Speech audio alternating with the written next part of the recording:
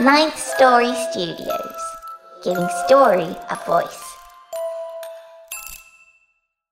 Hi, this is Graham Rowett. Are you in the mood for something scary? Well, you're in the right place. This is The Wicked Library. Warning. The Wicked Library is a horror fiction podcast created for a mature audience. Our stories contain graphic descriptions of pain, murder, violence, blood, betrayal, and inhumanity. Monsters win, people die, and hope is often shattered. There is also beauty, heart, catharsis, and raw emotion. What triggers fear may be deeply personal, but we all share it. If at any time a story takes you to a place too dark, turn on the lights, press pause, or press stop. And always remember that, unlike in the real world, these nightmares and your participation are under your control.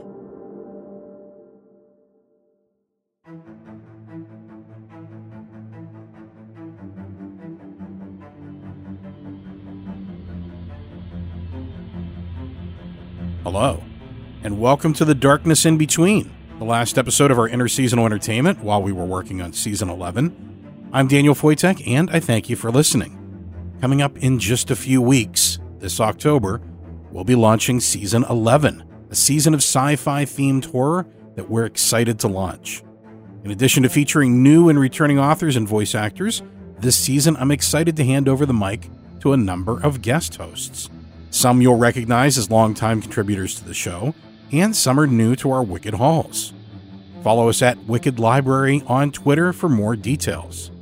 A big thank you to those who took the time to rate the show 5 stars and write a short review for us on iTunes.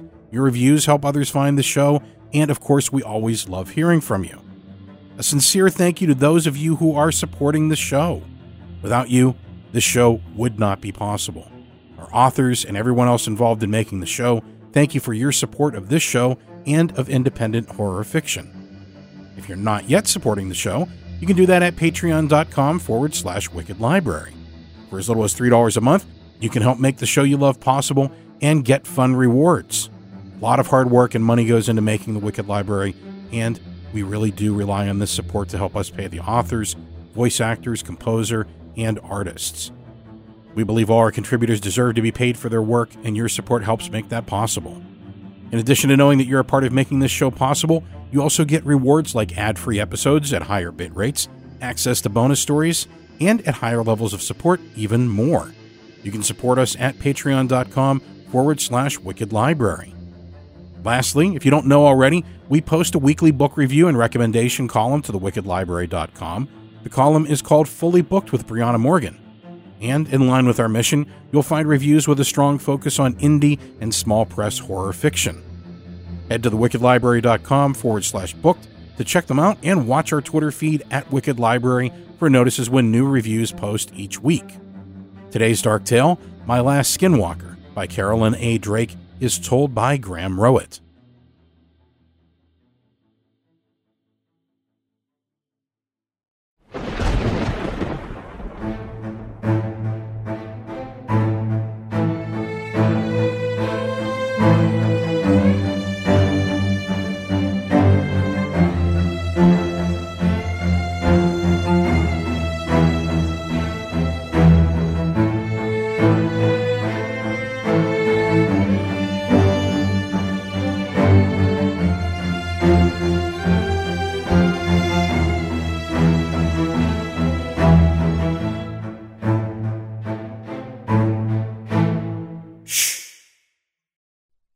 The landline blares and jolts me from sleep.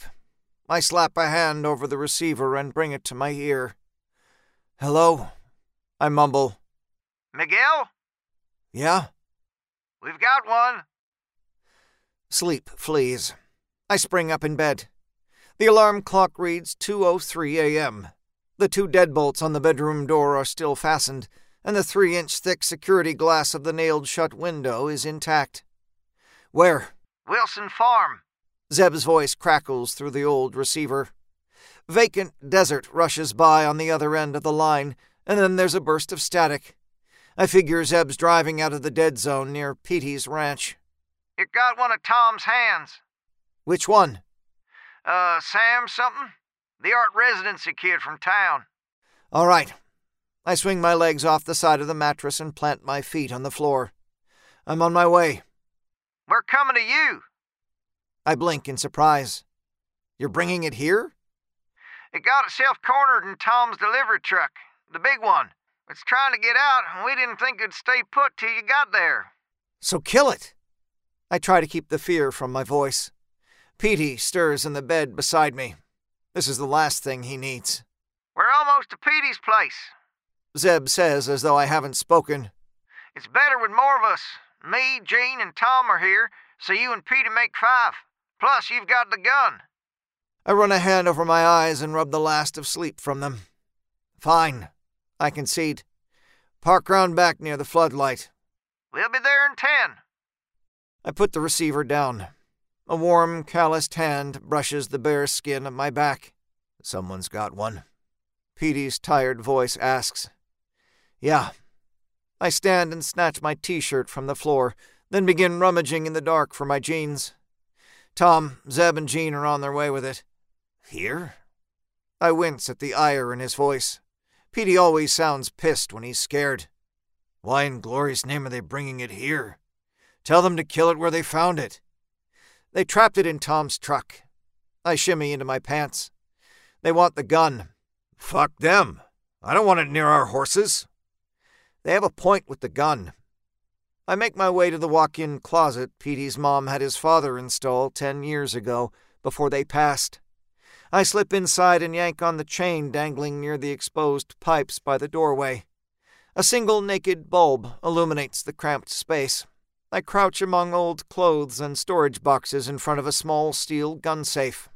I spin the dial, entering my father's birth date. The door swings open. It's safer than Blades, and it'll be 4 against 1. Thought you said it was Tom, Zeb, and Jean. Petey utters a weak cough, and I'm thankful my back is to him, so he won't see my face fall. So it'll be 5.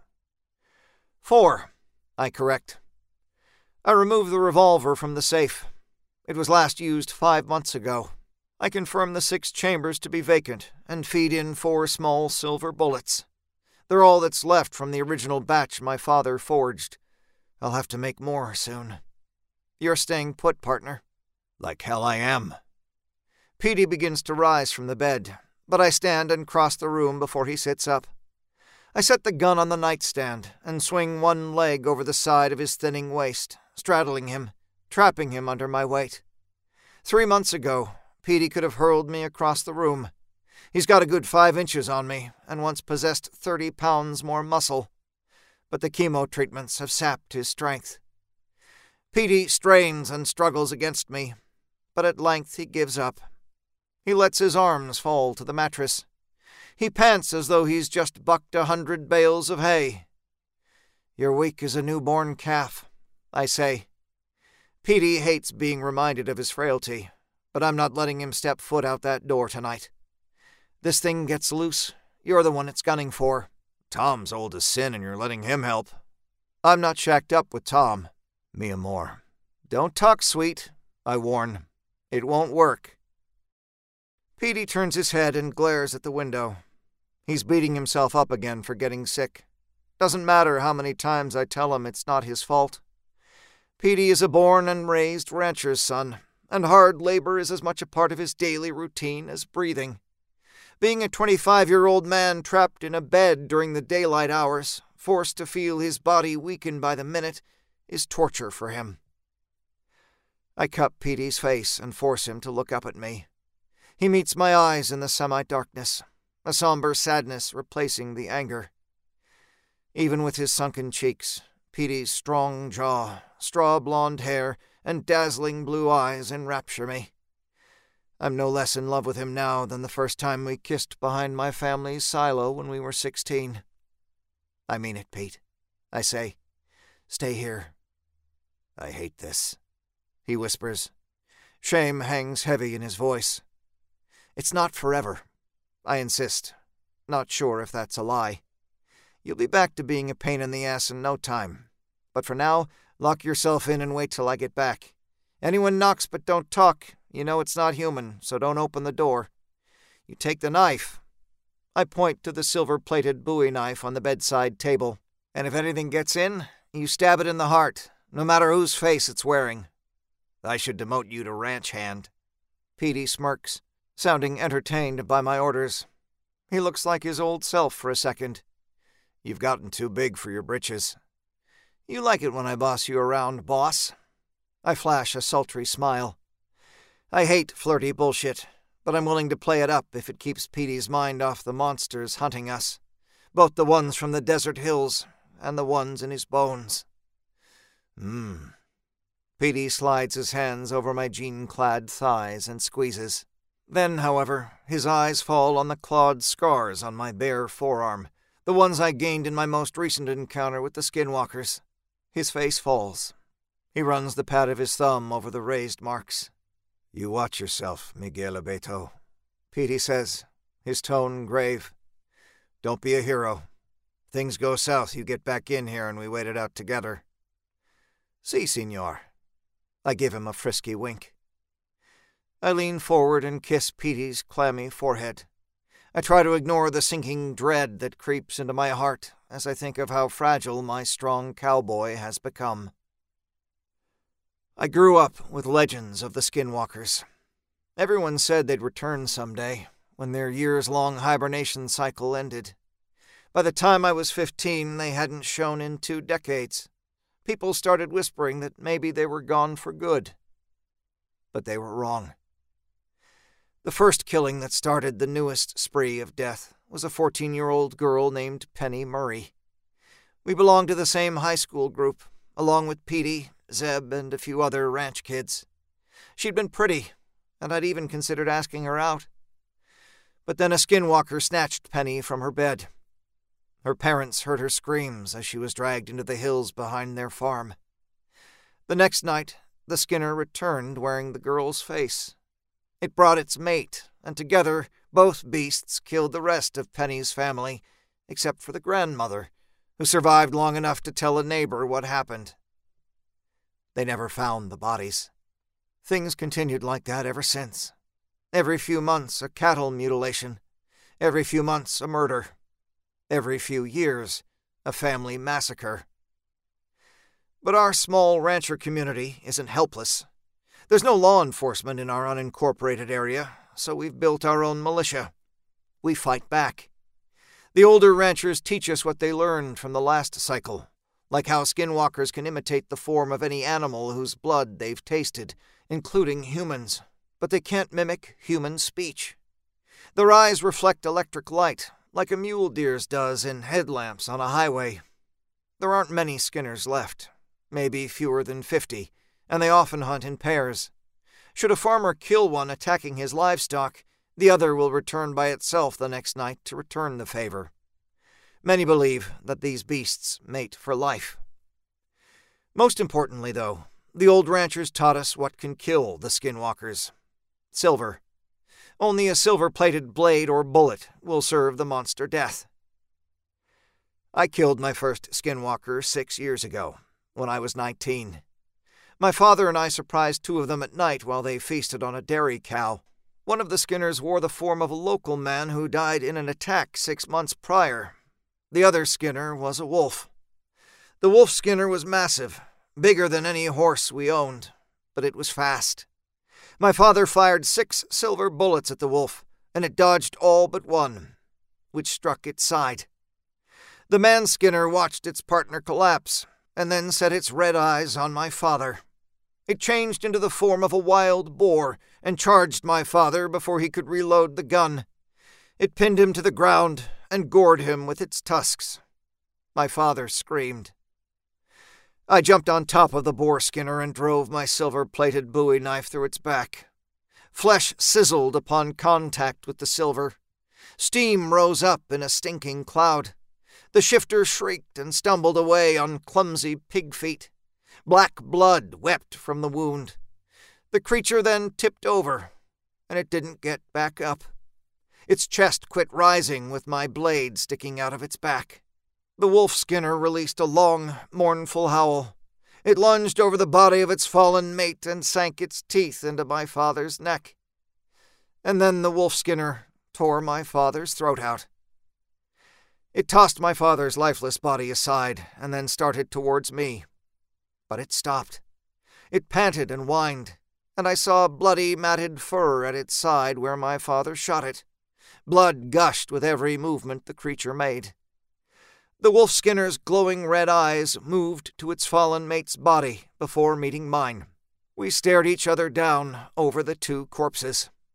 Then it fled into the hills, leaving a trail of blood in the dust. I buried my father, and then I waited up with his gun every night for a month until the bank evicted me from my family's farm. The wolf skinner that killed my father never returned. The screen door slams behind me as Tom's delivery truck pulls up. I breathe in warm juniper and watch Tom's truck park between the barn and the house. I'm the only person in our community with a gun that kills the Skinwalkers. I'm used to getting calls at odd hours asking for my assistance at one ranch or another. Over the 6 years since my father died, I've killed 9 Skinners. The thing in the back of Tom's truck will be 10. Now don't think of me as some musclehead with a death wish. I hate being the person everyone turns to. I fear the things that haunt our community the same as everyone else, but my status as the local Van Helsing of Skinwalkers has its perks. Utah isn't as intolerant as some might think, but there are still plenty who take it upon themselves to make life harsher for people like Petey and me, for no reason other than that's what they've been raised to think is right. But that isn't something Petey or I have to deal with. No one gives us side-eye when our supposed joint bachelorhood comes up in conversation with outsiders. People are respectful when we drive into town. No one boycotts doing business with our ranch. No one refuses to sell us cakes. We're treated as what we are. 2 lifelong best friends, living in Petey's house and working his family's land. And that's just fine with Petey and me. If the cost of being left to our own business is me being stirred in the night every few months to put down a monster, that's a price I'm willing to pay. Tom hops out of the truck's cabin, his beer belly leading the way. His wife Jean follows with her graying hair in a braid and a machete in hand. The steel blade shines scarlet. I smile on seeing that. Jean is a tough old bird. Zeb climbs down from the truck last. Zeb's folks are commercial farmers with big connections, so he's never had to work his family's land like Petey and me. His boots are never sun-baked or dusty, and his hands are soft as peach skin. Jean approaches me and gives me a quick peck on the cheek. I shake Zeb and Tom's hands. "Sorry to trouble you for this," Tom says. He hitches up his pants and glances at the truck's suicide doors. There's a faint rustling inside the metal container. "We'd have done it ourselves, but with it in the truck, seemed best to have the gun." "Did that Sam kid live?" I ask. Or... Jean shakes her head. "So," Zeb drawls, "where's Petey?" "Laid up with a summer flu." I lie. Petey forbade me to tell anyone about the cancer. His pride can't stomach being pitied. Zeb laughs, but it's biting. "Lazy flop." "Well," I say pleasantly, "you can go see for yourself, but you might get sick on your clean boots, Zebby." Tom and Jean chuckle. Zeb shoots me a nasty look, but only wipes his running nose on the back of his hand and nods at the truck. "So how you want to do this?" Zeb grunts. I walk to the generator beside the house and flip the switch for the outdoor lights. The land behind the house floods with bright fluorescent light, illuminating everything to the start of the foothills beyond the property. I heft up a flashlight and position myself 10 feet behind the truck. The interior is quiet, but I detect soft breathing from the other side of the door. The thing is listening. "You said it's just the one?" I ask. "Right," Tom says. I frown. Haven't heard of a Lone Ranger in a long time. Zeb shrugs. "Maybe there's not as many of them as there used to be." Jean says, "You've killed your fair share, and I've heard others in the hills have killed some as well. Mayhap there's only a handful left." "What form did it have?" I ask. "Sam's. Jean says. "I heard him shouting in the barn. He liked to paint in the loft. We told him to be inside before sundown, but he never believed us about the Skinners. Thought we were superstitious rednecks. Anyway, I heard him shouting and went out. Thing was standing naked over Sam's body, trying to take his clothes off. I guess to sneak its way inside." I eye the closed truck doors. "You sure it's not Sam?" "It won't talk," Jean replies. "And I saw its eyes in the light. It's one of them." I nod. "That's proof enough for me. Two of you get a handle." I point to Zeb and Tom. "When I say, pull. Jean, you man this." I hand her the flashlight. "Get the beam on the doors. When they open, I'll fire. If I miss, though, be ready with your machete." "Will do," Jean says. I turn to Zeb and Tom. "You two got silver blades?" Zeb waggles a hunting knife I doubt he's ever used, and Tom shows me a dagger that gleams in the fluorescent floodlight. "Good."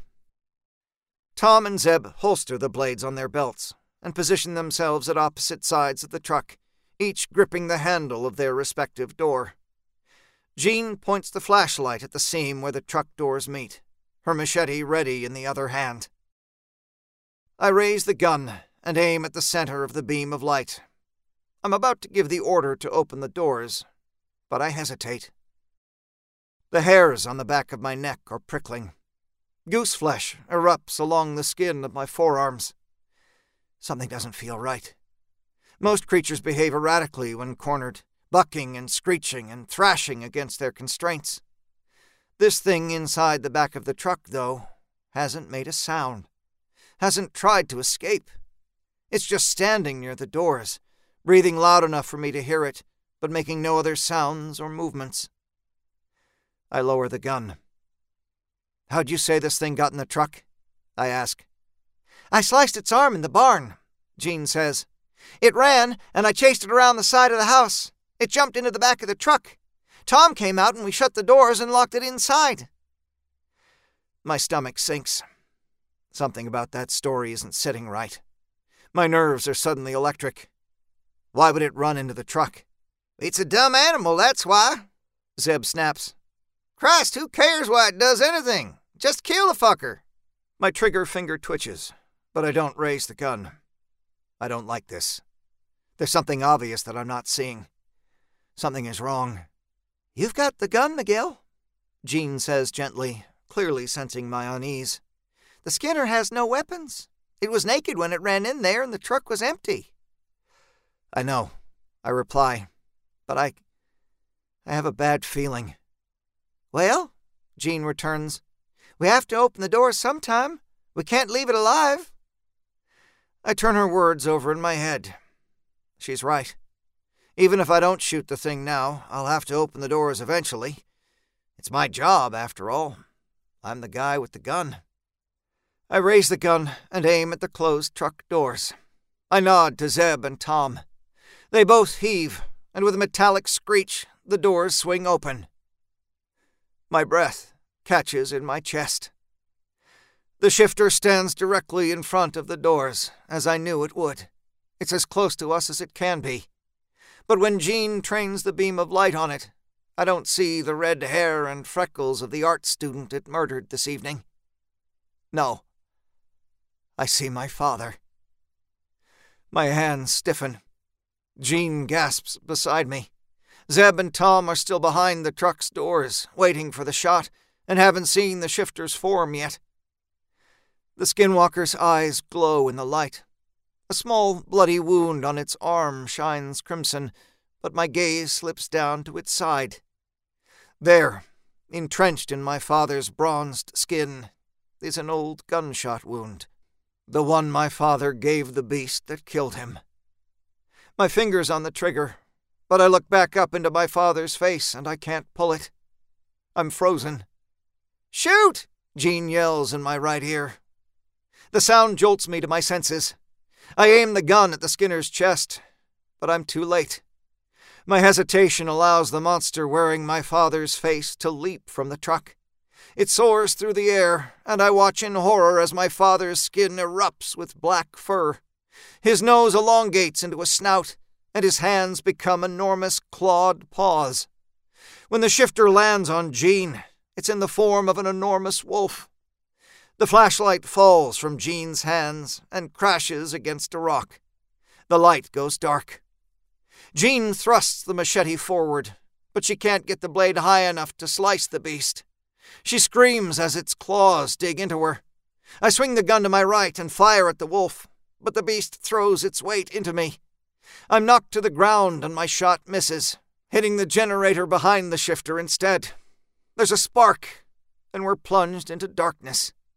There's no moon, only white pinpricks of stars above.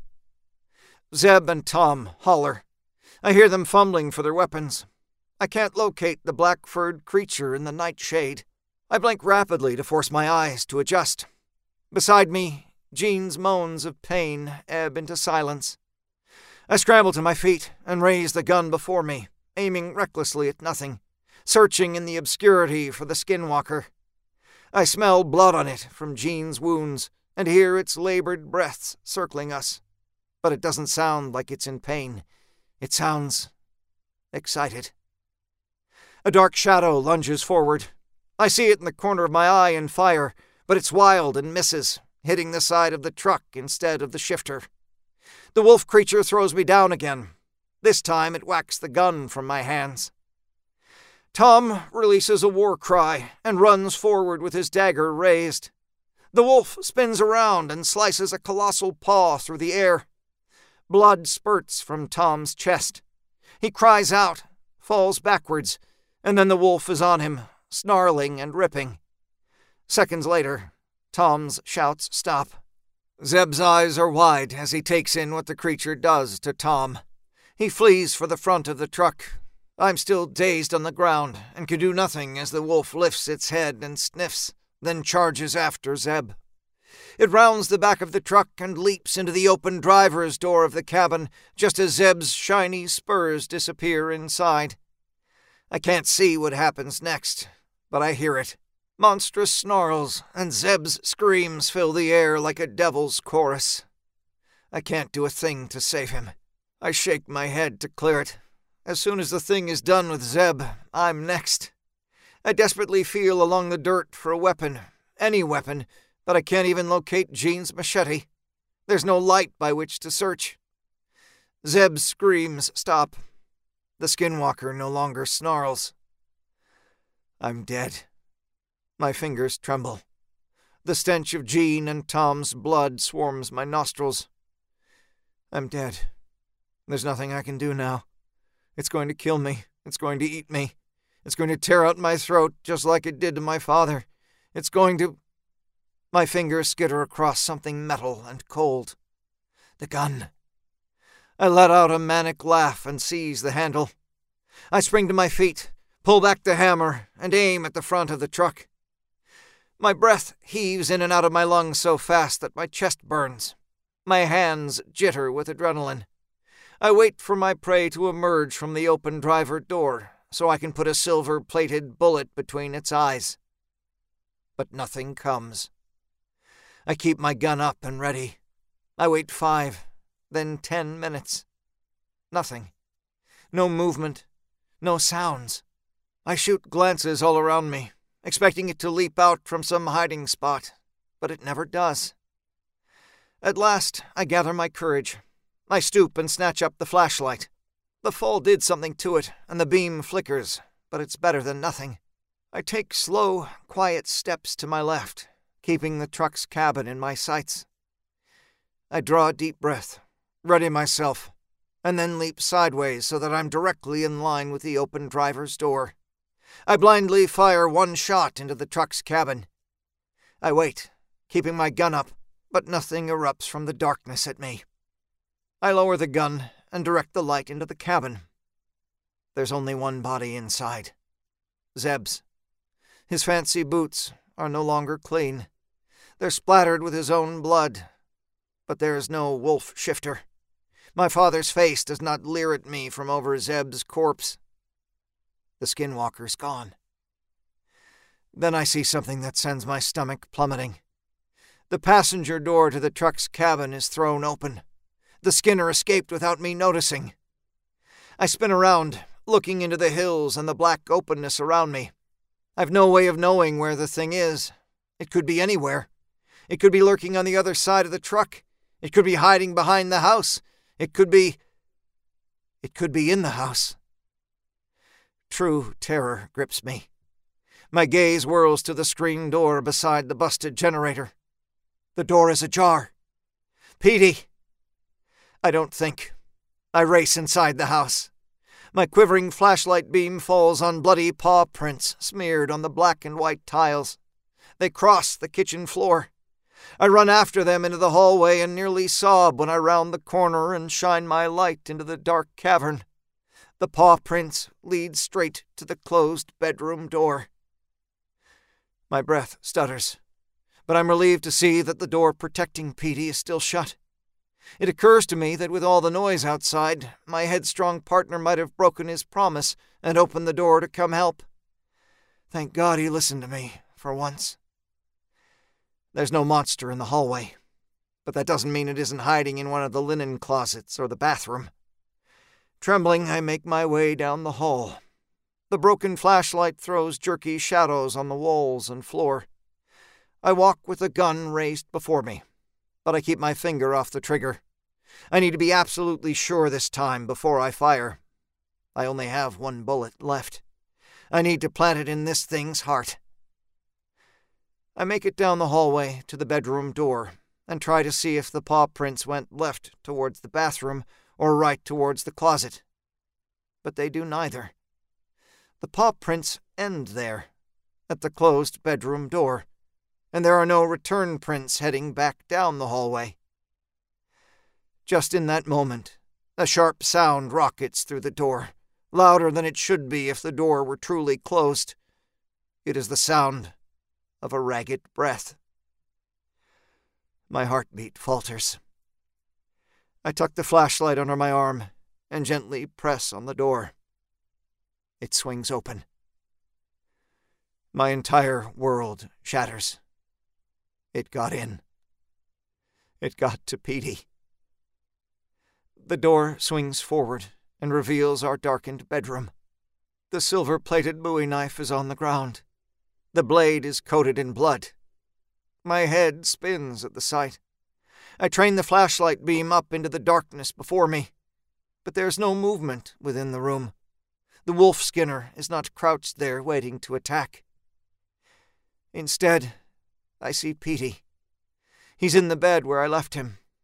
Blood covers his throat. He coughs, spraying scarlet into the air like a fountain. His fingers clench in and out of fists. I lunge forward and throw the gun and flashlight onto the bed. I clamp my hands over Petey's throat, trying to stem the bleeding. Petey's eyes are clenched shut, and tears stream from the corners. He opens his mouth, but nothing comes out. Nothing but a gurgling noise.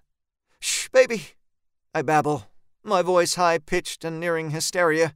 "Shh, it's okay. You're gonna be okay. I'll get help. You're gonna be okay." A thumping noise behind me. I turn and look.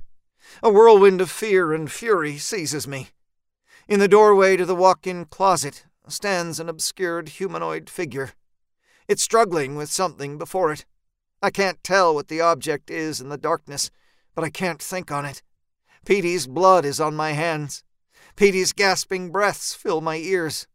Petey's body trembles in my arms, hurtling into a death throe. A shattered scream, bursting with rage, erupts from my throat. I lift the gun and fire. The recoil of the revolver reverberates down my arm. The sound of the gun going off in such a confined space ruptures my eardrums.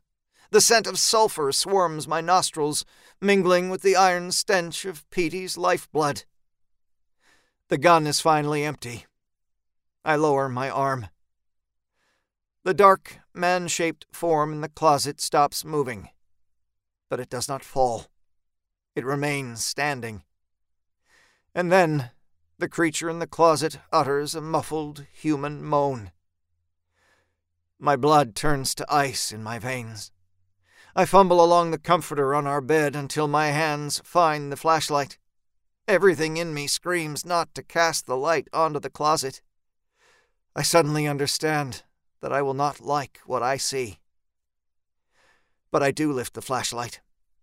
The broken bulb creates a strobe effect, and I take in the horror of what I've done in brief, brilliant flashes. The figure is not the Skinwalker. It is Petey. He hangs limp from a noose slung over a pipe in the closet. His hands are tied in front of him with a belt. He's been gagged with one of my father's old ties. A bloody chunk has been bitten out of his left shoulder. The bullet hole in his naked chest gushes blood. I drop the now useless gun.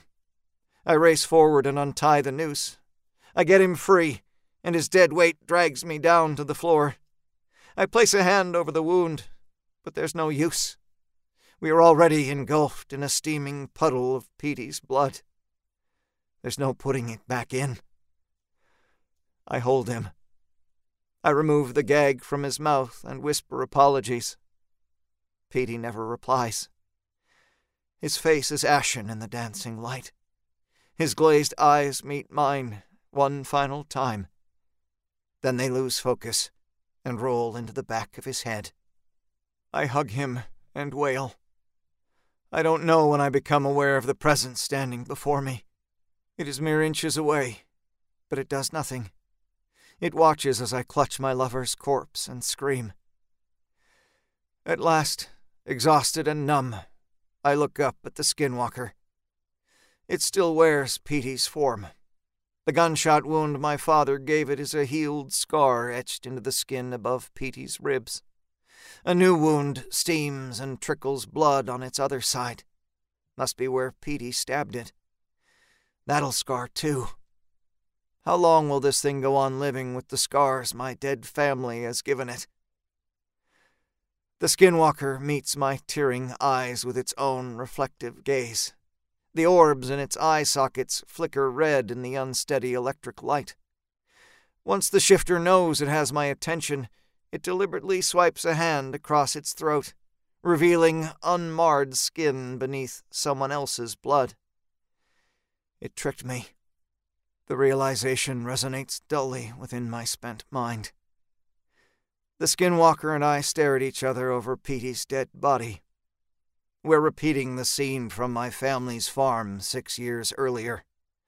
This time, though, the Skinwalker doesn't run away. It tracked me down after all this time, and it isn't leaving without what it came for. I know what it wants. I break my gaze from its merciless stare and look down at my love for the last time. I smooth Petey's hair from his face and kiss his forehead. His skin is no longer clammy. So long, cowboy, I whisper. I swallow. I sit up straight. I close my eyes. I picture Petey, not dead, no longer sick, but healthy, all cornflower blue eyes and golden hair, smiling the way he used to, waiting for me. And then I lift up my chin, expose my throat, and wait for the teeth.